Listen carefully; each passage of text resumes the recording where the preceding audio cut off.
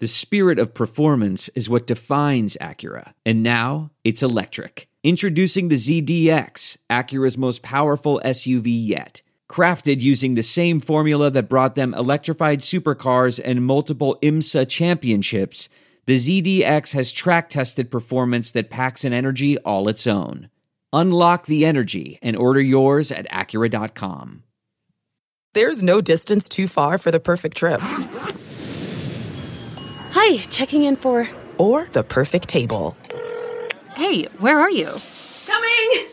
And when you get access to Resi Priority Notify with your Amex Platinum card... Hey, this looks amazing. I'm so glad you made it. And travel benefits at fine hotels and resorts booked through Amex Travel, it's worth the trip. That's the powerful backing of American Express. Terms apply. Learn more at americanexpress.com/withAmex. We're driven by the search for better. But when it comes to hiring, the best way to search for a candidate isn't to search at all. Don't search. Match. With Indeed. Leveraging over 140 million qualifications and preferences every day, Indeed's matching engine is constantly learning from your preferences. So the more you use Indeed, the better it gets. And listeners of this show will get a $75 sponsored job credit to get your jobs more visibility at Indeed.com/match. Just go to Indeed.com/match right now and support our show by saying you heard about Indeed on this podcast. Indeed.com/match. Terms and conditions apply. Need to hire? You need Indeed. I want to tell you a story. It's a story about a scandal, broken relationships, gossip, rumors, money, corporate rivalry, and a broom. A performance-enhancing broom. My name is John Cullen. I'm a comedian, podcaster, and for 20 years, I was a semi-professional curler. And I want to tell you the story about how a single broom almost imploded the 500-year-old sport of curling. We feel like we were bringing a knife to a gunfight. It's the story of a superstar and his fall from grace. I was being dragged through the mud. It's the story of two brother entrepreneurs with a dream. I said, that's great news. It's a story of intrigue. I still don't understand why we want to keep his name secret. The full story has never been told, so I'm going to tell it. Broomgate, how a broom almost killed curling. It was a year I'd like to forget. To listen to Broomgate, search for Broomgate in your favorite podcast app. That's all one word, Broomgate. What makes a life a good one? Is it the adventure you have? Or the friends you find along the way? Maybe it's pursuing your passion while striving to protect, defend, and save what you believe in every single day. So, what makes a life a good one? In the Coast Guard, we think it's all of the above and more, but you'll have to find out for yourself. Visit gocoastguard.com to learn more.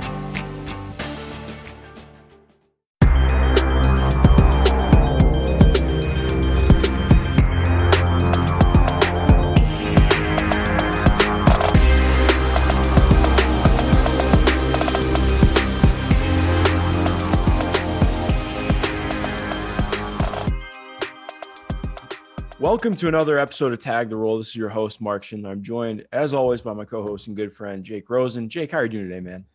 I'm doing great. Just finished up midterms, finally diving back into basketball, enjoying it casually. I just watching some Mountain West rock fights last night with some friends, which is interesting. Gave a little palate cleanser this morning, watched some Mathurin, some Keegan Murray, and now we are here to do a little mock draft pod, which I'm very excited about. That makes two of us, man. So you and I went and we did a tankathon sim just to give us a draft order, and we went from there. Alternated picks. You had the first overall pick. Who'd you take?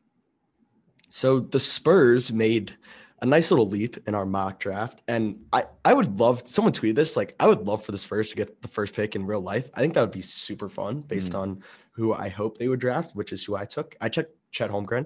Obviously, they have a all-star guard in DeJounte Murray, a plethora of wings, Devin Vassell, Keldon Johnson.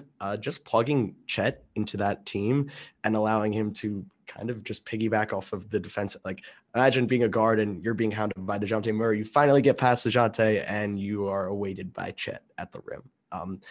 That was just something that Obviously, I'm debating between Chet and Paolo 1 and 2, and I've kind of just preferred the fit here. And I think there's a very strong chance Chet ends up being my number 1 player anyways. So that's kind of what gave me the edge. Basically, the way we're going to do this is like, I'll give our picks and then we're going to just talk through the fit. So what do you think about the fit on both sides of the ball with Chet?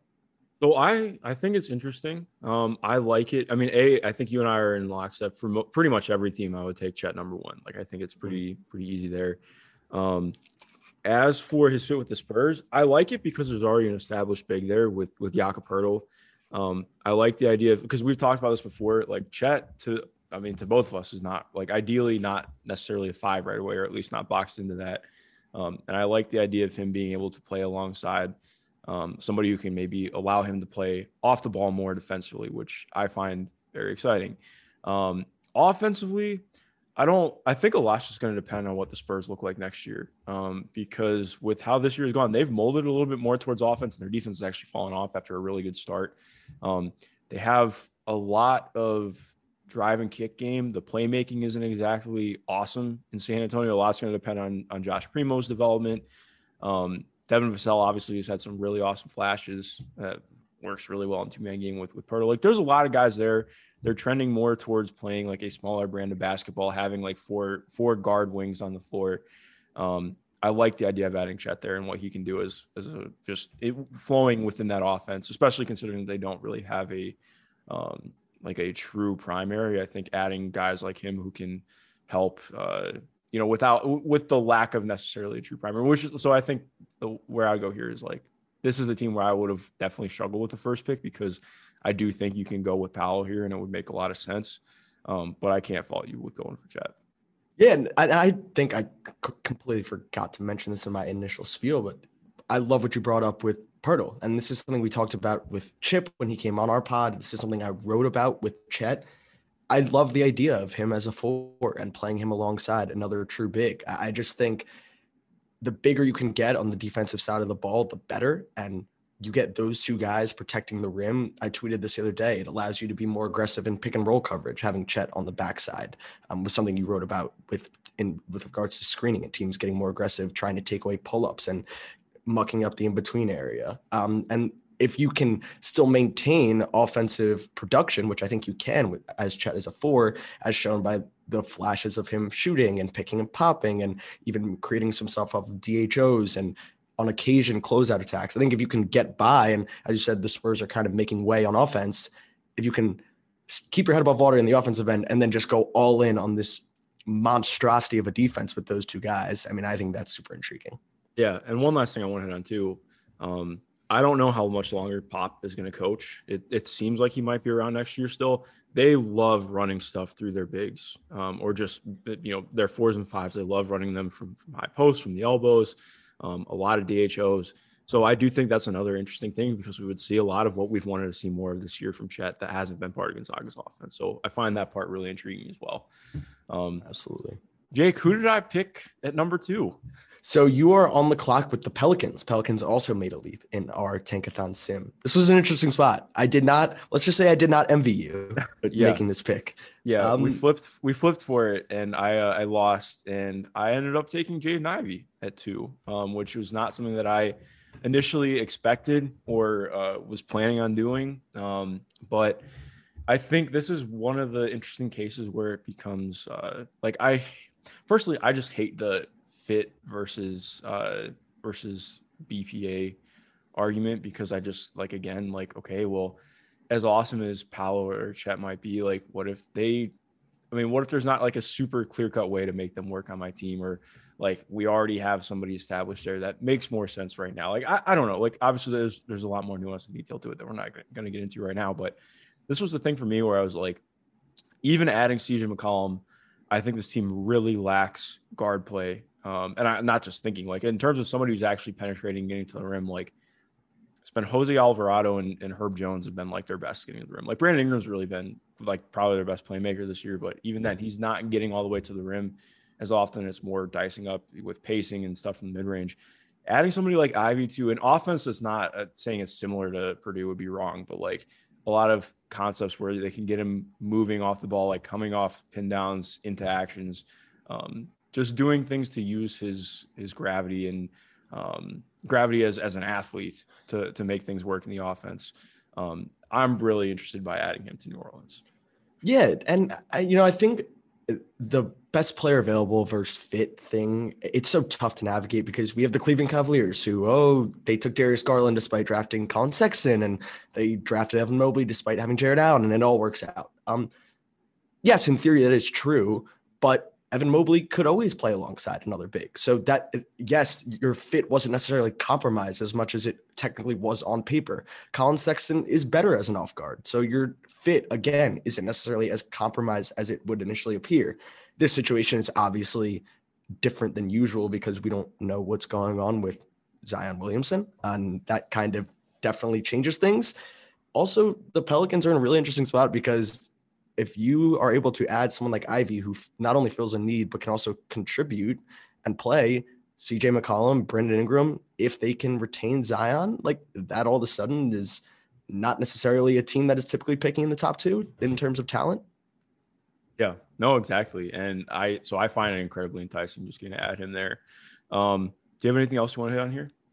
No, I mean, what do you think? So would you think Ivy fits alongside CJ? Because I think people would be, two combos, this, that, and the other. I kind of think if you just want to run offense by committee when you have all these guys who are just that good, that could work. But I'm just curious about that specific backcourt and what you think about that. Yeah, I guess the only thing that makes it wonky is, okay, well, I mean, I don't think you're going to hinge too much on it because, I mean, he wasn't even a lottery pick, but like what does this mean for Kira Lewis Jr.? I mean, he's been out for season with injury now. But I think also like you're just in a place like this is where, to me, okay, this is where you are talking about BPA. Like, I don't care that Kira Lewis Jr. is on my team when I can go get Jaden Ivey. And I don't mean that in a bad way. I mean, like, obviously, I still think this team should be committed to developing him and making him what he can be. But like Jaden Ivey has a higher ceiling than Kira Lewis by a long shot. And that's not to be unfair. That's just being truthful. So to me, like, is it ideal having 2 combos? No, but if you're going out and thinking about like, okay, like, I mean, Devontae Graham was like their big signing this offseason. He's ended up being much more suited to be a 6-man for them. I think it's just worth taking a shot and seeing what it looks like because of what we think Jaden Ivey can be. Yeah, no, absolutely. So I was on the clock with the Tyrese Haliburton Pacers next. And for me, this was kind of a simple pick. Best player available. They're in the middle of a rebuild. Paulo Banchero is number 2/1 on my board. We'll split those hairs in a couple months, but this one was an easy pick for me. They, as you said, they don't really have a primary. They're kind of just strips bonus out. We don't know what Turner's future is there. His tweets at the deadline were something to raise an eyebrow. But they have Tyrese Haliburton, who is really freaking good and a building block. Would you say they're building around Haliburton, or he's a building or a strong building? I will catch black this. I don't think that they should build around Haliburton. I think that he is a building block. Like, and not that I don't even want to say I'm lower on him than other people. Like, I think he's going to be an all-star, potentially an all-NBA guy, but I think he has very real limitations to become a true primary option. Like, I think he can do primary things. He's shown a lot of that ability in Indiana, but even then we're seeing, okay, he's not aggressive enough. Like, I need him to take shots. Like, he is way too fucking good to not take some of the shots that he passes up. Obviously an incredible passer. Like I was telling, I talked about this on like a bunch of NBA pods, but like, I mean, Tyrese Haliburton is the best, like the very best playmaker that the Indiana Pacers have had ever. Like that's not stretching. Like Mark Jackson was a good player and like a fine enough point guard, but like Tyrese is different, man. Like there's never been anybody who's manipulating taggers or anything like that in Indiana. So I do think he's a building block, but I think if you're looking at it as a, we're building around him, then it's obviously a different player than Sabonis, but I think you're locking yourself again into more of a, we're going to be a first round and out team or something like that. Like, I think you need to fully commit to a rebuild. Adding somebody like Powell, I think, is extremely enticing with that. Yeah. So I generally side with you. But as Mark and the listeners will hear, I will be referring to Mark on this podcast in terms of fit. He is the resident NBA expert here. I watch League Pass and try to keep up with stuff, but he watches exponentially more NBA basketball than me. But based on what I've thoroughly enjoyed watching the Pacers post deadline because Halliburton's fun as hell. Their defense is awful. It's so gross. But Terry Taylor, but I'm very intrigued for Paolo and Halliburton on this. Paolo is someone that I think has creation upside long term, but needs to be brought along pretty slowly. I don't necessarily want him to get thrown into the fire. And the idea of pairing him with someone who is already a very capable NBA creator to run two-man games with, maybe create some advantages for him, DHOs, pick and pops, pick and roll, whatever it takes. I'm very intrigued for Paolo. Other landing spots, potentially the Magic, the Rockets. It's just a little bit more wonky. And you're now pairing his development with someone like Jalen Green's development, who is also figuring out stuff on the ball. Now you get a lot of variables at once. With Halliburton, you know what you're getting, a seasoned guard with pace, who's really smart, can get Paolo in advantageous spots. I think it's a really good landing spot. I don't know how realistic it is lottery wise, but I was really happy with this one. Man. They're fifth in the that is true. Actual opportunities right now. So I think just one last thing I want to hit on with it. It's just, I would love to know what the fuck the Pacers want to do, because they've conveyed that they want to be a contender, but then they also have come out and said that, they want to make the playoffs next year. So it definitely raises some eyebrows. I'm like, okay, well then what do you really want? Not that you can't win and then build at the same time. I think there's a lot of misconceptions with that, but also, just taking stock of where this team is at. I think that even if things really go right, they're a playing team next year, maybe a little bit better, but I agree with you. As far as Paolo, I think we were having this conversation yesterday about who the best screening prospects are in the draft. And I would not consider Paolo the best screening prospect in terms of just what he's doing right now. But in terms of what I think he could be, in terms of adding his vision, his feel, his handle, and what he can do as a shooter potentially as he blows up in that way, pairing him with somebody like Tyrese would be awesome. I'm very excited about that. And like you mentioned, I think there are ways where doing stuff as a secondary could help lend him to doing more things as a primary and face-up opportunities as he grows his game. So, I'm very in on that fit. Awesome. Going to number 4, Houston Rockets on the clock. So with the 4th overall pick, I took Jabari Smith Jr. I did, right? I can't. Yes. Okay, cool. I couldn't remember for a second. I thought this one was really tough for me because I don't think it's a supernatural fit, to be completely honest, to add him here. But also he is a fantastic player. So I have no qualms with this. The only area where I get a little bit murky, and this is not to be unfair to Jabari, but this is just looking honestly at the Rockets, their playmaking in the half court scares me a little bit. To be fair, Kevin Porter Jr. has really grown as an on-ball playmaker this year, but even then, he's still not somebody who is he still has some pretty zonal vision. He's not necessarily doing he can do some more primary and point guard things, but that's not really who he is to a degree. Jalen Green's making better reads as a pick and roll playmaker, but still you're getting down to, okay, well, I don't know what the hell's going to happen with Christian Wood here moving forward. I'm interested by Alperen Şengün. He's had a pretty solid rookie year, but I do have questions about him as a starter for sure. Adding somebody like Jabari, it makes a ton of sense. Just adding another really high level prospect, but in terms of making everything fit together, I definitely am unsure of what to think of that. But I do love what he can add defensively and just, showing more as, being one of the best shooter in the draft. So, yeah, this one, the fit isn't perfect, but as we noted earlier, you weigh the BPA versus fit argument differently based on where your team is and how much you've invested in winning as of late. Houston Rockets are in a complete rebuild and are trying to find out who their guys are to move forward with. And that's kind of completely open. From what I've gathered, at least, you have Jalen Green, as you mentioned, you have Şengün, Josh Christopher's done a lot of good things, which has been awesome to see. Gruba has he been hurt? I feel like I haven't seen him. He's been hurt most of the year, and even then he was playing mostly G League minutes. Got it. So, I mean, again, so they had four first-round picks last year, but still trying to weed out who they're going to pour out all their investments to. And Jabari at this point, even as someone who's a bit lower than mainstream, it seems by far the best player on the board. So for me, this was, the fit isn't totally wonky, and we dropped a couple spots in the lottery, but you just got to go grab the high-level prospect and figure out the rest later. Yeah, no, 100%.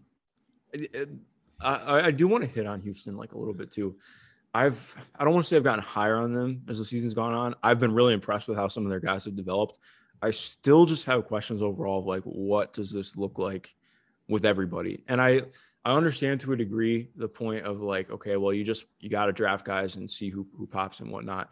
But I think there's just more gray area to it. Like, I really struggle with their lack of veteran presence. Like, yes, they have Eric Gordon. They had DJ Augustine for part of the year. Daniel Tice didn't work out. I really just wish that they had more veterans to buoy what they're doing in development. Because I do think, like, as much as Jalen Green and Kevin Porter Jr. have both grown as individuals, I do wonder what it would have looked like earlier in the season if they have somebody who is, maybe a little bit easier, a little bit more capable of organizing things in the half court for them, or even just better screening. Like, that's been such an issue for them. It's been better playing Schengen more, but like, Christian Wood's a terrible screener. Like, part of it, I mean, he tries to slip everything. So like, I mean, that's a very common thing for some bigs, but like, especially when you're looking at guys like Jalen Green, like, I wanted him paired with a dope screener because I think that helps him immensely with his game. And I think we've seen that, like him playing with KJ Martin, who is one of the best screeners in the NBA at 6'6". I love watching him play. Same thing, like Schengen's a very good screener. So it helps, but like, it's something that it's definitely weighed on my mind. I'm really interested to see, especially because it seems like they're going to have a different coaching staff next year, but definitely questions there. Okay. So going back to me, I had the Magic. I thought about this one a lot. This was probably the pick I went back and forth with the most at 5, because I have 2 prospects on my board that are kind of fighting for that 5th and 6th spot. My top 4 guys are off the board. The Magic, when I'm trolling League Pass, I find to enjoy them more than I probably should. They're very maybe fun. That's just because they're fun, man. And maybe it's just because it's Franz and Cole Anthony's starting to put things together. Suggs is starting to find his footing. Wendell Carter. They just have a lot of fun guys. Chuma, Jonathan Isaac, and just like a lot of 4s and bigs. And then you have a lot of combos. Markelle just came back. Suggs is there. Cole's there. And just as much as I love Johnny Davis, AJG was just such a seamless fit here. Someone that can go off the ball. You're not going to have to worry about his on-ball development in terms of feeding his reps. In fact, I kind of want him to go off the ball, learn how to shoot off, like just be shooting off movement, learn how to attack closeouts, slowly build up this on-ball stuff, be steady as a wing defender. He's not going to be overtasked trying to check 4s or trying to stay with quick guards. Kind of just fits right in as like, I don't try not to focus on positions too much, but as like the quote unquote 3, with regards, or maybe if they want to get a little smaller, you can play some 2 and Franz can slide down. But to me, just they have a lot of cooks in the kitchen, a lot of guys that they're going to want to feed ball handling reps to, stemming from the combos all the way up to Franz. And so someone who's just going to be a knockdown shooter, can space the floor and hopefully bring the rest of it along, and is going to be a sound defender, I think, off the ball. Some growing pains there, but I don't project anything as a real issue. I kind of am leading with fit here. Yeah, and I like it. Like, I would have AJG above Johnny for the most part, pretty much anywhere. But I really like this because it sounds dumb to just base it off lineup versatility, but I think that's an important part for Orlando because they have like Chuma really has developed into more of a 4, like pretty strictly. Like, I think he can do some things that make him a 3. He's just like, I actually am writing about him for tomorrow. He is one of the weirdest basketball players ever, as far as I'm concerned. Like, incredibly, incredibly good. Some of the best hands I've ever seen on a defensive player, but like, he cannot keep anybody in front of him. I think partially due to injury.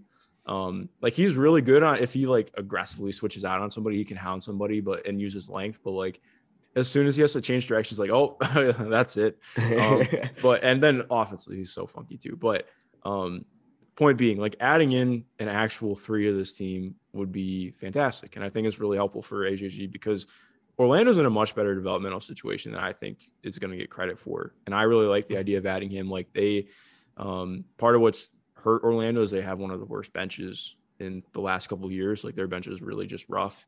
So I love the idea of adding him, whether he's coming off the bench or whether he's starting. Like, I like what he can do just working with especially working with Wendell. Like Wendell has been probably their best player this year. He's been awesome. I think some people would say Franz. I'd probably go with Wendell. He's been that good. But I mean, like even then, like you're adding another guy who does secondary creation with some awesome shot making, like probably the best shot maker on the team. They just have a lot of guys who can make plays. And I think that's a good, I like that person. Like when you don't have the opportunity to actually draft somebody who is going to be your primary playmaker, I think it's good to just, get good basketball players and see what happens. And I think this is another opportunity for that.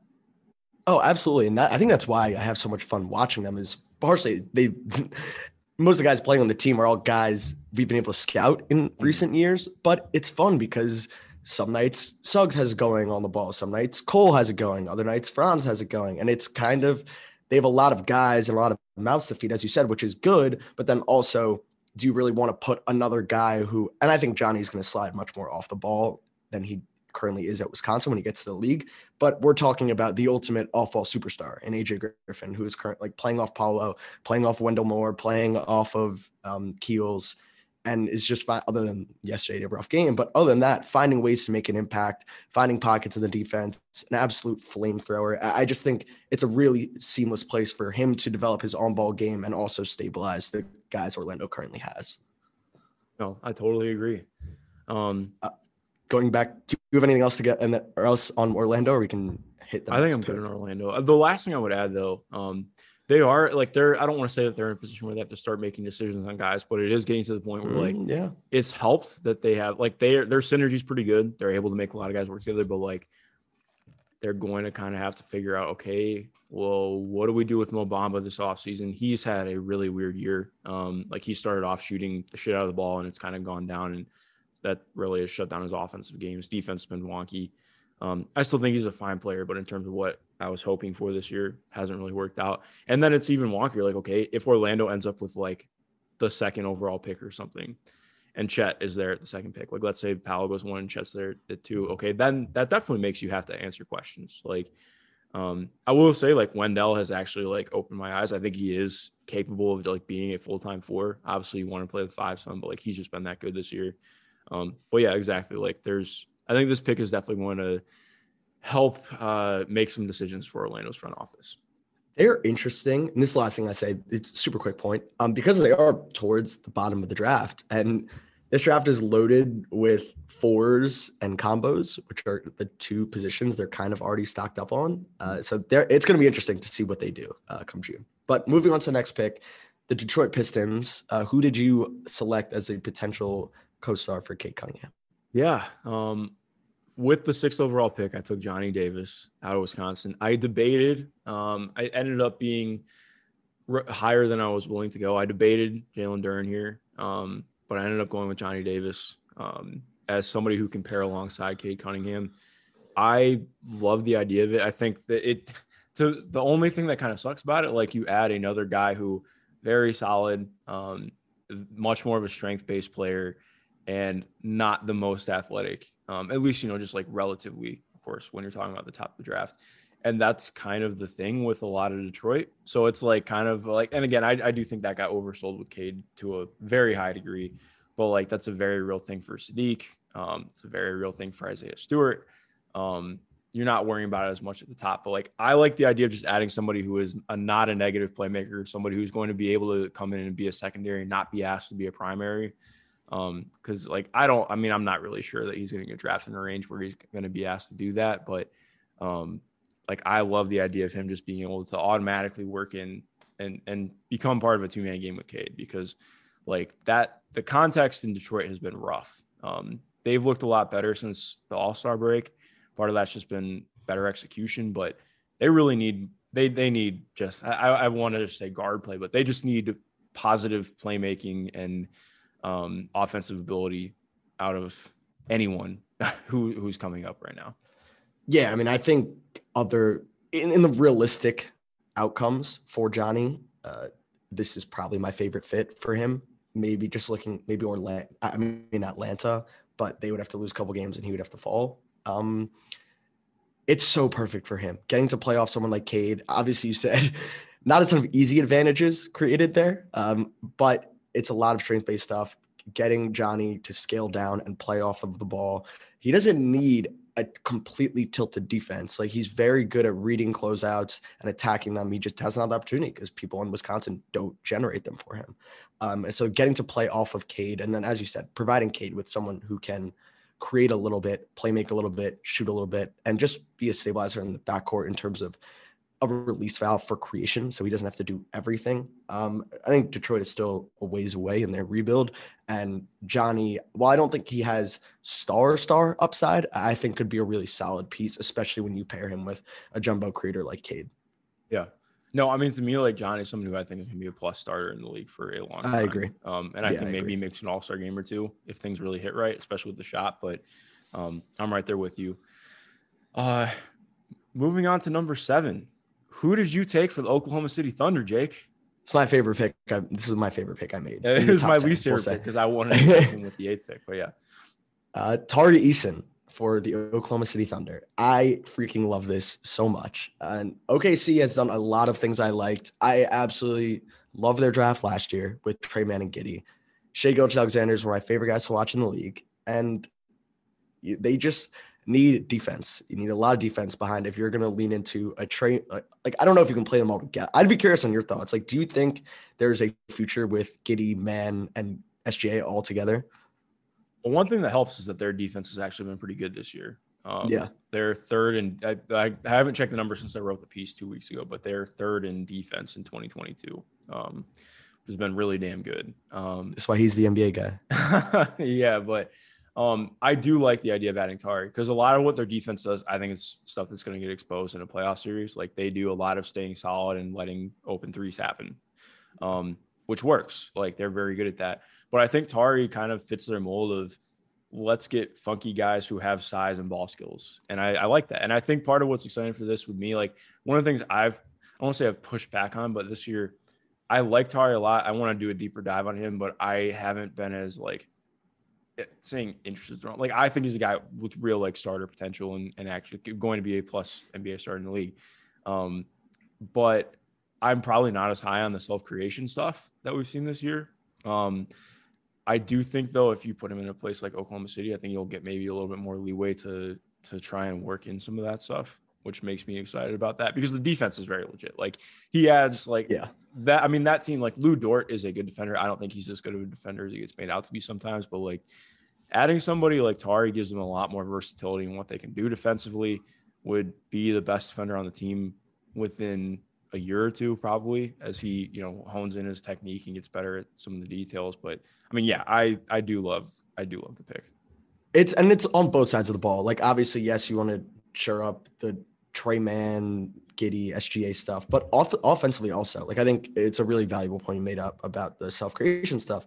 At LSU, it's a lot of standstill, ISO, straight line drive stuff. Recently, he's been shooting the ball really well, and I think he's going to shoot it at a respectable level where he's going to be able to garner closeouts.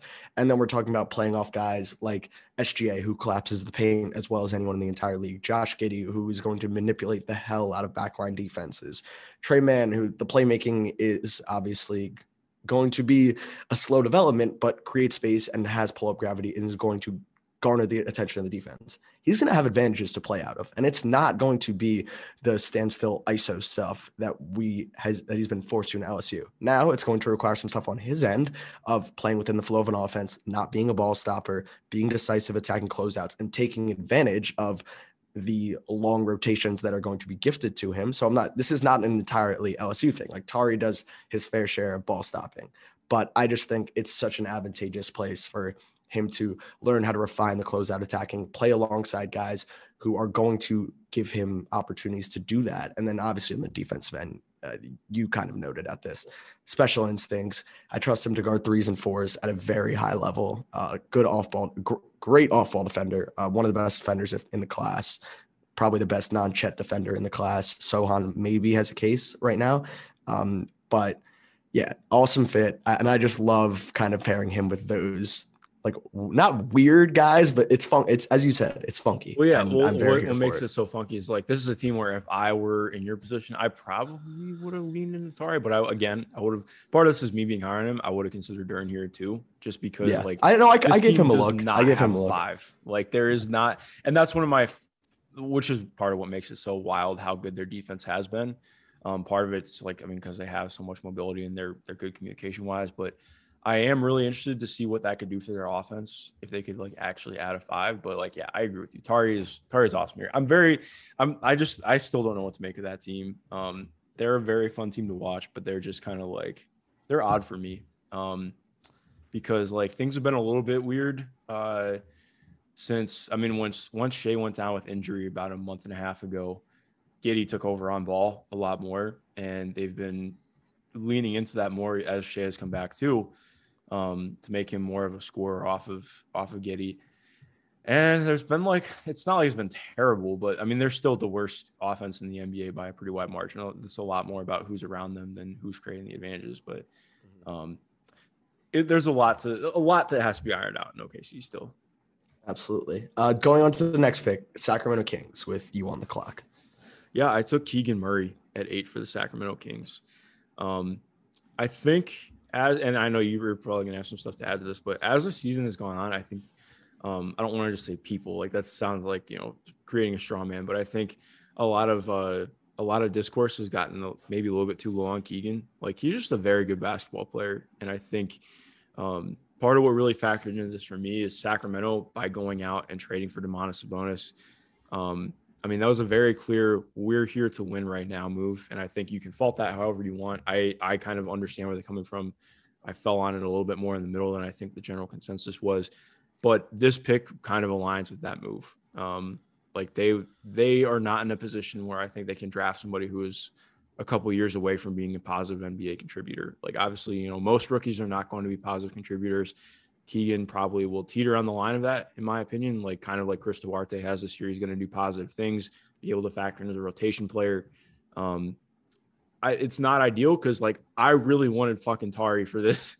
I wanted Tari to Sacramento very badly because like Harrison Barnes has to play the 3 for them a lot because their lineups are so they have no 3s. They literally just don't have 3s. It's 2s, 1s, and a bunch of 4.5s. So it's like just a very funky roster. I'm interested to see what they do in the off season, but like, I think adding somebody like Keegan, you can at least be like, okay, well, with what they've done more defensively, it's a lot of showing high, like playing Domantas closer to the level of the screen, in like closer drops, and focusing on backline rotations as we've seen more in the NBA.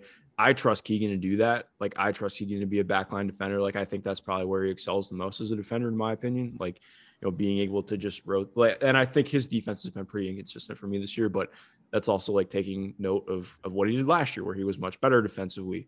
And then focusing like with how his shot has absolutely popped as the year has gone on. And I think looking at him as somebody who can just function in the flow of an offense and play off of De'Aaron Fox and Domantas Sabonis, like that's been one of the biggest issues for the Kings this year, is not having a consistent 5th guy in the offense who can hit shots. And I think you look at this and like, this is where I got in the draft. I'm like, okay, who is a guy who I think can be okay on defense, do his role, and then actually hit shots, attack closeouts, and not be negative? And I was like, Keegan Murray. So I took Keegan Murray 8 for the Kings. Yeah, no, I mean, I'm going to be completely honest. The quote unquote people straw man that you were referencing in the beginning of the podcast, like, was relatively me until I decided to watch some more games before this podcast. And was just I wasn't trying to call you out. No, but it's true. Like, when I had watched Keegan Murray early in the year, I had felt that a lot of things were kind of given on a platter, and I hadn't seen the self-creation stuff that I wanted to. The shooting was good, but it was mostly off the standstill.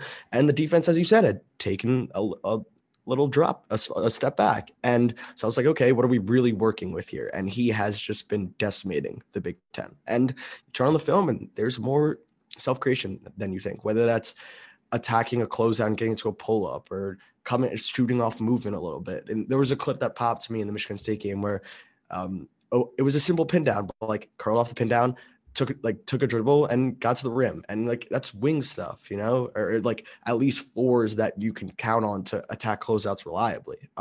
I kind of had this vision of him who just someone who sat in the dunker spot and got everything drop offs and dunks. And that's just not the case. So definitely I opened up my eyes a little bit to him.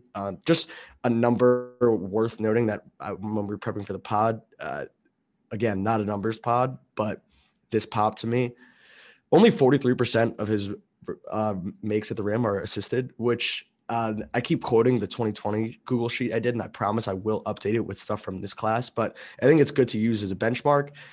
It falls within some wings, and the two people that would be in front of him are Patrick Williams and Desmond Bane. I'm not saying they're notoriously known for self-creation at all, but like those are wing numbers, and those are two guys who were viewed for their handling chops and stuff. So I think it's kind of needs to be fair to treat Keegan the same. He's also shooting 39% on 4.5 attempts per game.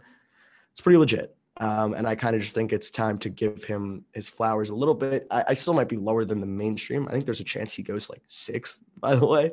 Yeah. Well, and that's like to add into, like, I think you and I now, well, I've been more like in between the two in-betweens because I just, I struggle a little bit to get there with him as a top 5 guy, which is where he's still getting mocked at a lot. But to me, like, this is like the perfect spot for him. Like, I love it. And I think, again, some people will can be like, oh, this is literally just the Davion Mitchell pick, but he's 6'8" instead of like, and like, I think you can have qualms about how Sacramento's going about things, but just in my opinion, like with what they're trying to do, this makes a lot of sense. Yeah, I know. I completely agree. Especially, look, you have to understand that each front office, as we've noted a million times, is operating differently. And as you noted at the beginning of this, with that trade, they made a certain signal, which is we're going for it. And beautifully mentioned, we can agree, disagree, but that's not how we make decisions. So ended up liking this pick much more than I thought I did when I first got that text from you. 9th pick, me, Portland. What to do with Portland? You kind of want to, I kind of want to start this like, so I ended up drafting Jeremy Sohan but I want like you to talk about Portland and where they're at right now. Because I have no idea what to expect and where they're going. I don't know what to think of Portland right now, just to be completely honest. Like, I mean, it seems like what the fuck's going to happen with Dame? Like that's the biggest thing. Like, I mean, it's, if Dame is going to be here, sure. Like, but again, like you're looking at it like two different ways. Like, I don't know. Like, I mean, they have Josh Hart. I like Josh Hart. But I mean, they have Josh Hart is exactly the explanation I was looking for leading up to this. Yeah. No, I mean, this team is like, they essentially open themselves up to a lot of cap space, but is that so they can sign guys? Like, Portland has not typically been a place that is signing a ton of awesome free agents. Maybe some guys changed that up this offseason. I don't know. I mean, like, I really like Nas Little. He was making real progress this year. I thought that he started to establish himself as like not a guy who was like an amazing plus starter, but you can see the mold. Like, I think there's an important distinction there. I like some of their young guys, but like, I mean, Yusuf Nurkic is reportedly coming back. He's going to be out with injury for the rest of the season, if I remember correctly, right along there. They just don't have a ton there that is ready for the next like year or two. Like, adding in Keon Johnson, cool, but again, like, Keon is a ways away from being there. So the same thing. I mean, Greg Brown's had really fun flashes. The man has dunked everything. But again, it's a very funky team. So go ahead with your pick, though. No, I mean, that's why I drafted Sohan. I have no idea what this direction this team is going in. We have no idea what the roster is going to look like. Is Dame going to be there? Is Dame not going to be there? If Dame is there, where are they going? If Dame isn't there, where are they going? There is no idea, and there's no way for us to know. So I kind of looked at this. I was like, who can fit in any rebuild and isn't going to disrupt anything? And you can never have enough of these type of players. And those are your incredibly smart defensive wings who, if they make catch and shoot jumpers, are going to be a valuable player. And like, that's what Jeremy Sohan is. The ball skills are really intriguing at his size. Doesn't necessarily have like pop or counters, but just gets to his spots and uses his strength, has good touch around in like the in-between area, and is an incredibly good defender and plus passer for his size. So I kind of looked at this and I was like, you can never have enough of these. And this is, if you're just stockpiling someone in this draft because you have no idea where you're going and you're looking for someone that can fit any direction, Jeremy Sohan's your guy. Well, I'll say too, I just can't believe I even hit on him because he's been out a little bit too, but like Anthony Simons has definitely made it look a little bit different. Like, okay, not to say like if they let Dame go, but like if they do a sign and trade with Dame or something like that, they have somebody who's been legit. Like, I mean, what Simons is doing as a pull-up shooter has been insane. And he's really expanded his playmaking off of that, which has been awesome to see. Like he would probably be the most improved player for me this year in terms of just actual improvement from where he was at last year. Like he going from barely being able to get to the paint with his handle to now like doing this has been astronomical. And that's a guy who, again, like I don't think that he's the 1A on a championship team or anything like that, but that's a guy you can start your rebuild around. And like, if you trade Dame, what does that look like? What does that bring you back? But more importantly too, like in talking about Sohan, I still think they're going, by all indications, it seems like they're going to be keeping Dame around. Adding somebody like Sohan is incredibly important because that's a guy that like that's the type of mold of player that they've just never really had in Portland. Like you can say what you want about like Al-Farouq Aminu and Mo Harkless, but like he has the element that they didn't in terms of being a quality decision maker, because that was always an issue for them. You either A, didn't have to worry about them shooting, or B, if you close out on them, what happens is if they take the ball inside. Like I think adding Sohan, he's just the guy. He, like saying he's just a shot away is so reductive, but like he's shot it better too recently, if I remember correctly. Yeah. I don't have the numbers right in front of me, but he definitely has some issues with shot hesitancy still to a degree, which is a little bit frustrating. But I agree with you entirely. Like adding somebody who is one of the best perimeter defenders and just team defenders overall in the class, like that would be tremendous for a team that is absolutely shit at defense. Yeah. I mean, I know that if he shoots thing cuts deep. I can imagine it cuts even deeper for Portland Trailblazers fans when talking about a potential spacing four. But again, as you said, there are other ways for him to impact the game as that comes along. And even if he doesn't, we're still working with that defensive side of the ball, which has always been an issue for them. All right, so going to the last pick.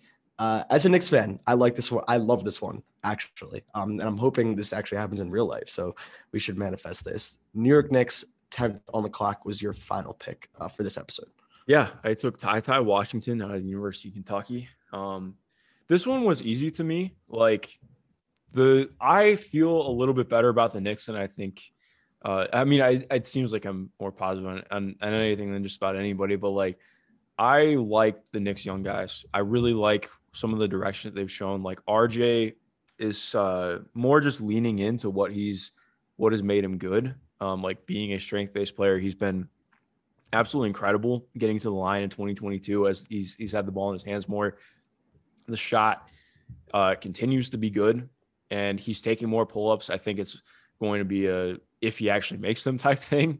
But that's the point of him getting these reps and development opportunities. Like, so since Christmas, 23 points, 6 boards, 4 assists, 35% from 3, 7 attempts at the line per game. Like, he's been very good. Again, like the efficiency is going to be a struggle. Him figuring out more things going to be important, but like the context is not great there offensively. They need real guard play. Like basically Emmanuel Quickley is their only real guard. Like I guess you can call Quentin Grimes a guard. Deuce obviously is a guard, but he isn't playing much at the NBA level. Yeah. I would like to see him play more. He has played a little bit more recently, but still like just start him or something. I don't know. But like Alec Burks has been running point a lot for the Knicks, mostly because of Tom Thibodeau wanting that. But they just need guys who can shoot and make decisions. And Ty is not an awesome decision maker, but he's somebody who can run pick and roll, who can at least be out there as a combo guard, who is a quality scorer, good shooter, like a very, very good shooter, by the way, like very good shooter. Yeah. So I'm in on that. Yeah. I think you hit on all the points that the Knicks need. He doesn't necessarily fill the quote unquote point guard gap, but as someone who's going to make quality decisions, good handler, has shooting upside, went to Kentucky. He's kind of checking on the boxes that the Knicks need. Yeah. Do you have anything else to add on that? Well, one thing I would say too, this is just like more of a random side, but I do always like get frustrated by like it, and it just feels like in draft discourse in general, like, oh well, they can't take this guy because they need that. And I'm like, nothing's ever going to be absolutely perfect. Like I think it's a lot of trying to get 95% of exactly what you need and hoping that you can fill in the rest of that void in time. And to me, like I just think it's pretty clear, like you need somebody who can run offense for you. This team so clearly watch this team play for one game. They need guard play. They need somebody who can shoot. Like and Ty fills that void. And I think too, in terms of just talking about the defense, like I think he's a guy who's going to factor in fine defensively. He's not going to be like awesome. He's sound. But no, he's sound as a guard defender. He's a lot. Absolutely. Like I don't want to just compare him to Quickly because they're different players for sure. I think Quickly definitely has more burst and shift, but like Ty definitely has a little bit more size. I think he's a little bit better at the point of attack, and he's an active defender too. So I like him defensively. Yeah, absolutely. This was super fun. This is something we're going to continue. I don't know when. We're kind of just going to sprinkle it in. I assume we're going to be talking March Madness stuff on the next episode. 100%. But I think this is going to be something good to have in our back pocket. Eventually, we're going to get through the rest of the Tankathon Sam 11 through 20 and then the end of the first round. So we can kind of hit on all levels of the draft. But yeah, thank you guys for tuning in. This was awesome. Yeah, no, this was great, man. I'm excited to unveil our next group of picks to everybody coming soon. But let us know what you guys thought. We always encourage feedback. We'd love to hear from you. Yes. If you haven't already, please be sure to rate and review us over on Apple Podcasts and on Spotify. We want to hear from you. We want to know what you think. Have a good rest of your day. Enjoy March Madness. Enjoy the tournaments. Jake, I'll talk to you later, man.